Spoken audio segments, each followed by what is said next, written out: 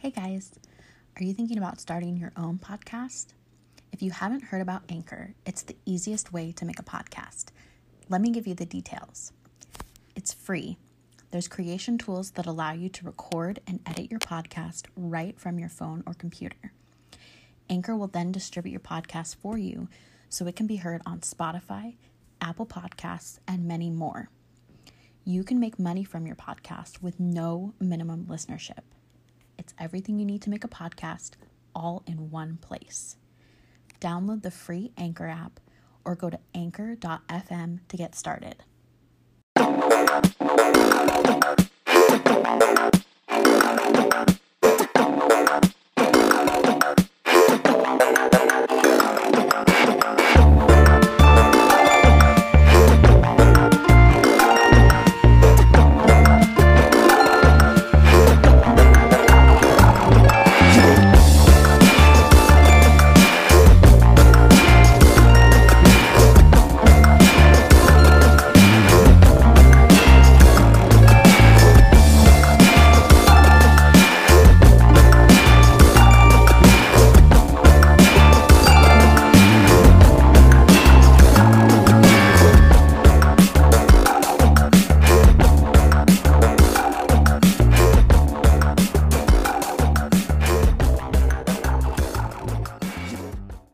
Hello, and welcome back to True Crime Cat Lawyer. I'm your host, Elise, joined by my co-host, Winston the Cat. Every other week, Winston and I will bring you a new story about a murder, disappearance, or serial killer with a special focus on cases from our hometown, the Pacific Northwest. Just a reminder, this podcast contains content of a graphic nature that might not be suitable for all listeners, including descriptions of violence, sexual assault, and crimes against animals and children. Listener discretion is advised. Welcome back for episode 15. Today's episode involves the tragic story of love and jealousy gone completely wrong. Our story begins on July 2nd, 1952, on a farm in rural Idaho where Metta Jones was born and raised.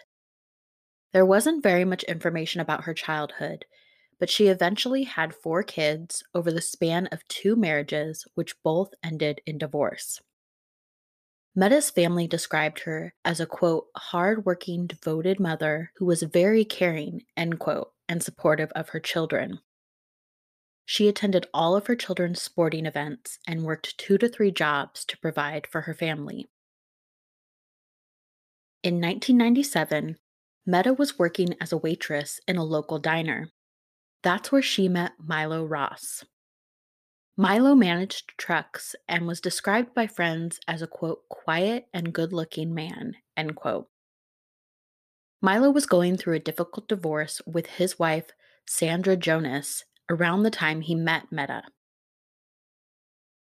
Milo and Sandra had been together for 17 years and had 2 children together, a son named Paul and a daughter named Andra. Milo and Metta hit it off instantly, but since Milo's divorce wasn't final, they decided to wait to start a relationship to avoid the appearance of impropriety, as both Metta and Milo were members of the Mormon faith. Milo helped Metta get a job as a dispatcher with the trucking company, and the 2 began working together. Milo's divorce from Sandra became final in May of 1998. Around the same time, Metta was having some work done on her house and needed a temporary place to stay. Milo offered to have her stay in the guest room at his house. Again, because of their faith, the couple had agreed not to share a bed with one another until after they were married. A little less than 6 months after his divorce from Sandra was finalized, Milo proposed to Metta on October 23, 1998. By all accounts, Metta was very happy with Milo, and she was excited to marry him. The 2 seemed to have found another chance at love. Unfortunately, their love story wouldn't have a happy ending. Just a quick backstory on Sandra. She was Milo's second wife.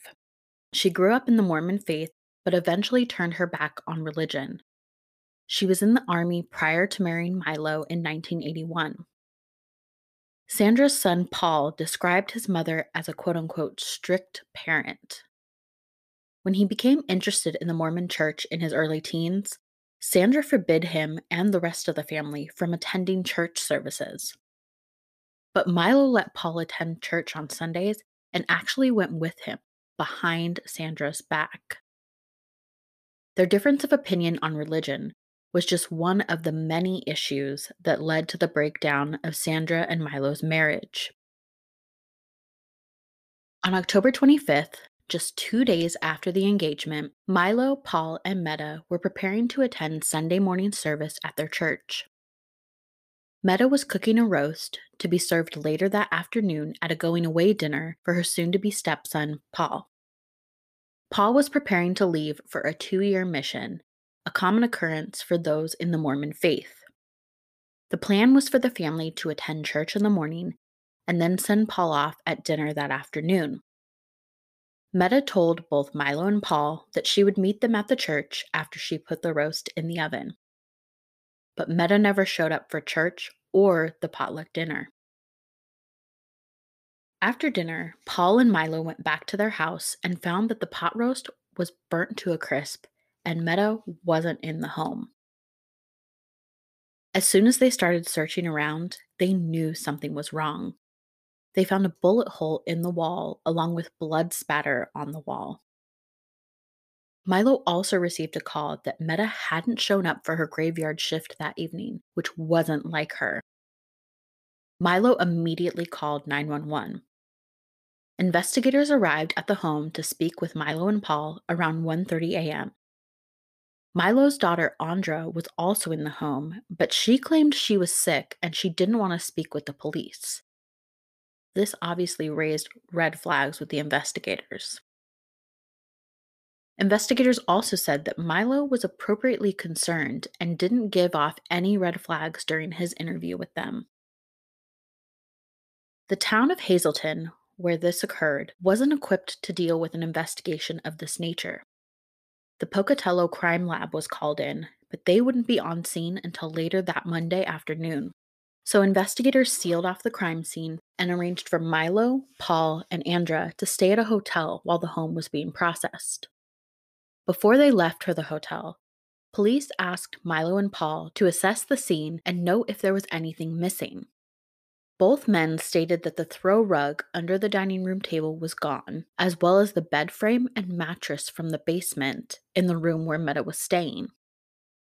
Based on the inventory of items believed to be missing from the home, police ruled out a robbery fairly quickly.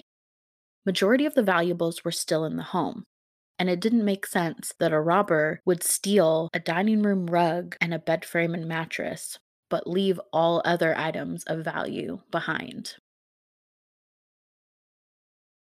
As the family was leaving the house, Andra asked police if she could take her truck with her from the crime scene, but police declined. During the time they were waiting for the crime lab to arrive, investigators verified Milo and Paul's alibis. Police were able to confirm that Milo was at church and dinner, and he was never alone. They found out the same about Paul. At around 1 p.m. on October 27th, the crime lab arrived at Milo's home. They found a single bullet from a small caliber gun, most likely a .22, in the wall of the dining room. Andra's truck was processed, and investigators noticed dried blood stains on the tailgate of the truck. Andra became a person of interest, and the case was reclassified from a possible missing persons to a homicide. Prior to the police questioning Andra, her maternal grandmother, Colleen Jonas, called investigators to let them know that her daughter Sandra might have been involved in whatever happened to Meta. She told investigators that her daughter was a mean drunk and an alcoholic. Colleen also told investigators that while Milo had quit drinking, Sandra hadn't, and it had played a role in the demise of their relationship. Investigators learned that Sandra was living and working in Sun Valley and that she never accepted the divorce, despite its finalization in May of 1998. Colleen told police that Sandra was still in love with Milo. In addition to her still being in love with Milo, Sandra was also upset that her son Paul was going away on a mission trip, and she blamed Meta. Colleen's phone call to police revealed two more important pieces of information. First, Colleen told them that she had seen Sandra with a .22 caliber pistol on the Sunday that Meta went missing. Investigators also learned about a storage unit that belonged to Sandra. When they arrived to search the unit, investigators found a blue paper towel with blood on it on the ground outside the unit. Inside the unit was the missing box spring, bed frame, and mattress from Milo's basement, along with cleaning supplies with blood residue on them. Once investigators had the evidence from the storage unit, Andra became their number one suspect. She was only 17 at the time, so investigators had to get permission from Milo in order to speak with her. Milo gave his permission, and Andra asked him to leave the room. The first thing she said to investigators after her dad left was, quote, "The head's not with the body," end quote. Police were taken aback by this statement, but they let Andra continue to tell her story. She told them that her mother had asked to help get a bed frame and mattress out of Milo's basement, aka the one where Meta was currently sleeping in the guest room, that Sunday morning. When Sandra arrived at Milo's house, she immediately got into an argument with Meta, who was still preparing the roast in the kitchen. Sandra told her daughter to go down to the basement and get the bed while she continued arguing with Meta. While Andra was downstairs, she heard 2 gunshots. She rushed upstairs to find Sandra wrapping Meta's body up in the dining room rug. Sandra then made Andra help her load Meta's body into the back of her truck and placed the bed frame and mattress on top of her to hide the body. Andra continued with more horrific details of that Sunday afternoon. Her mother had told Andra to drive out to the Milner Gooding Canal, where Sandra then cut off Meta's head and threw it into the canal.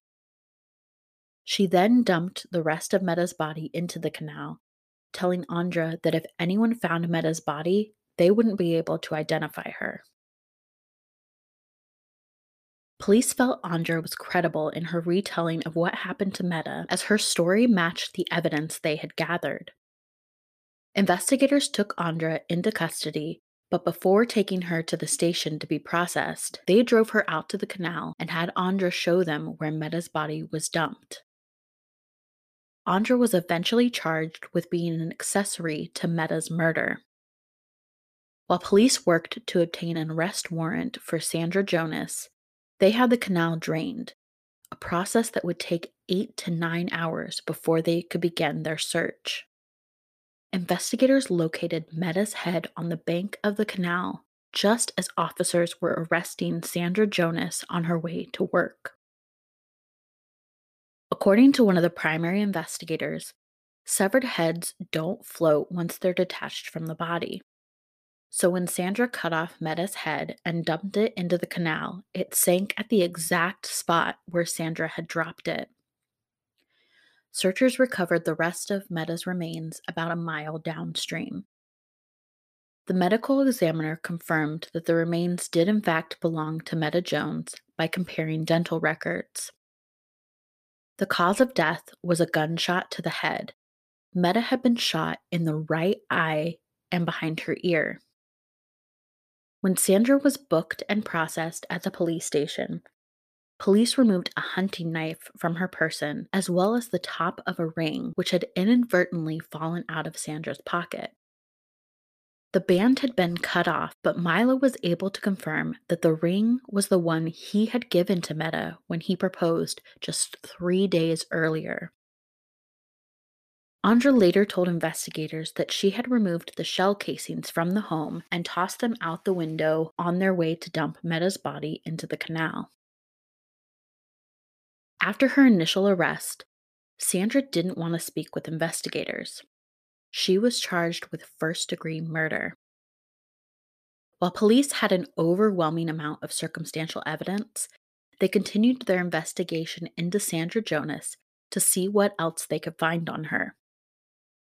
8 years prior to Metta's murder, a home belonging to Milo's first wife, Vicky, had been burned down in a mysterious fire.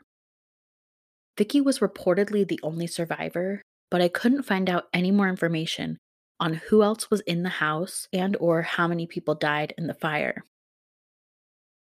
Vicky remained in contact with Milo after their divorce, much to the disappointment of Sandra. Sandra and Vicky had actually been involved in several confrontations, including one incident where Sandra threatened Vicky several days prior to the house fire. Unfortunately, the case was closed. It had been ruled as an accidental fire by the fire marshal, and he was unwilling to reopen the case. But investigators knew this information highlighted Sandra's propensity for violence and her possessiveness over Milo. She was a dangerous woman, and they intended to make that known if and when the case went to trial. Andra accepted a plea in December 1998. She was charged as a juvenile and received 2 years probation in exchange for her testimony against her mother. Faced with the death penalty and to avoid both of her children testifying against her, Sandra Jonas pled to the reduced charge of second-degree murder in order to spare her life. At her sentencing hearing, a psychiatrist for the defense testified that Sandra had borderline personality disorder, which contributed to a, quote, pervasive, long-standing pattern of difficulties in her interpersonal relationships, end quote. Despite this diagnosis and commentary, the psychiatrist didn't think that Sandra would be at risk to reoffend in the future. In July 1999, Sandra was sentenced to 25 years to life for the murder of Metta Jones. According to Idaho law, this meant that there was a fixed sentence of 25 years, which Sandra would have to serve before she could be eligible for parole. Sandra's friends and family were divided when it came to whether they agreed with Sandra's sentence. Her son Paul told Snapped producers that he was both relieved and disappointed when the sentence was handed down. He also told them that both then and now, it's been hard to reconcile his feelings, though he appeared to have accepted his mother's fate. Sandra's conviction and sentence were affirmed by the Idaho Court of Appeals in December of 2000. Sandra then filed a motion for a new trial, as well as an alternative motion to withdraw her guilty plea. The motion to withdraw her guilty plea was denied by the district court, and that denial was affirmed by the Idaho Court of Appeals in January 2006. While her motion to withdraw her guilty plea was pending, Sandra also filed a pro se application for post-conviction relief, alleging that she had received ineffective assistance of counsel and that her guilty plea was involuntary. The Idaho Court of Appeals didn't agree with either claim asserted by Sandra. Sandra Jonas is currently incarcerated at the Pocatello Women's Correctional Center. According to the Idaho Department of Corrections Offender Information website, Sandra's first parole hearing is set for May 2023. Andra Ross completed her probation sentence and went on to get married and start her own family. Metta's granddaughter, Heather Rupp, told Snapped producers that her family was, quote, robbed of a lifetime of memories with a wonderful woman, end quote. She herself wasn't able to grow up with her grandmother, and her daughter will never have the opportunity to meet her great-grandmother. Heather also told Snapped producers that she doesn't think Sandra is remorseful for her actions. She plans to attend Sandra's parole hearing in 2023. If Sandra is denied parole, Heather plans to visit her in prison to ask her why. Specifically, Heather wants to know why Sandra felt it was necessary to decapitate Metta when she was already dead.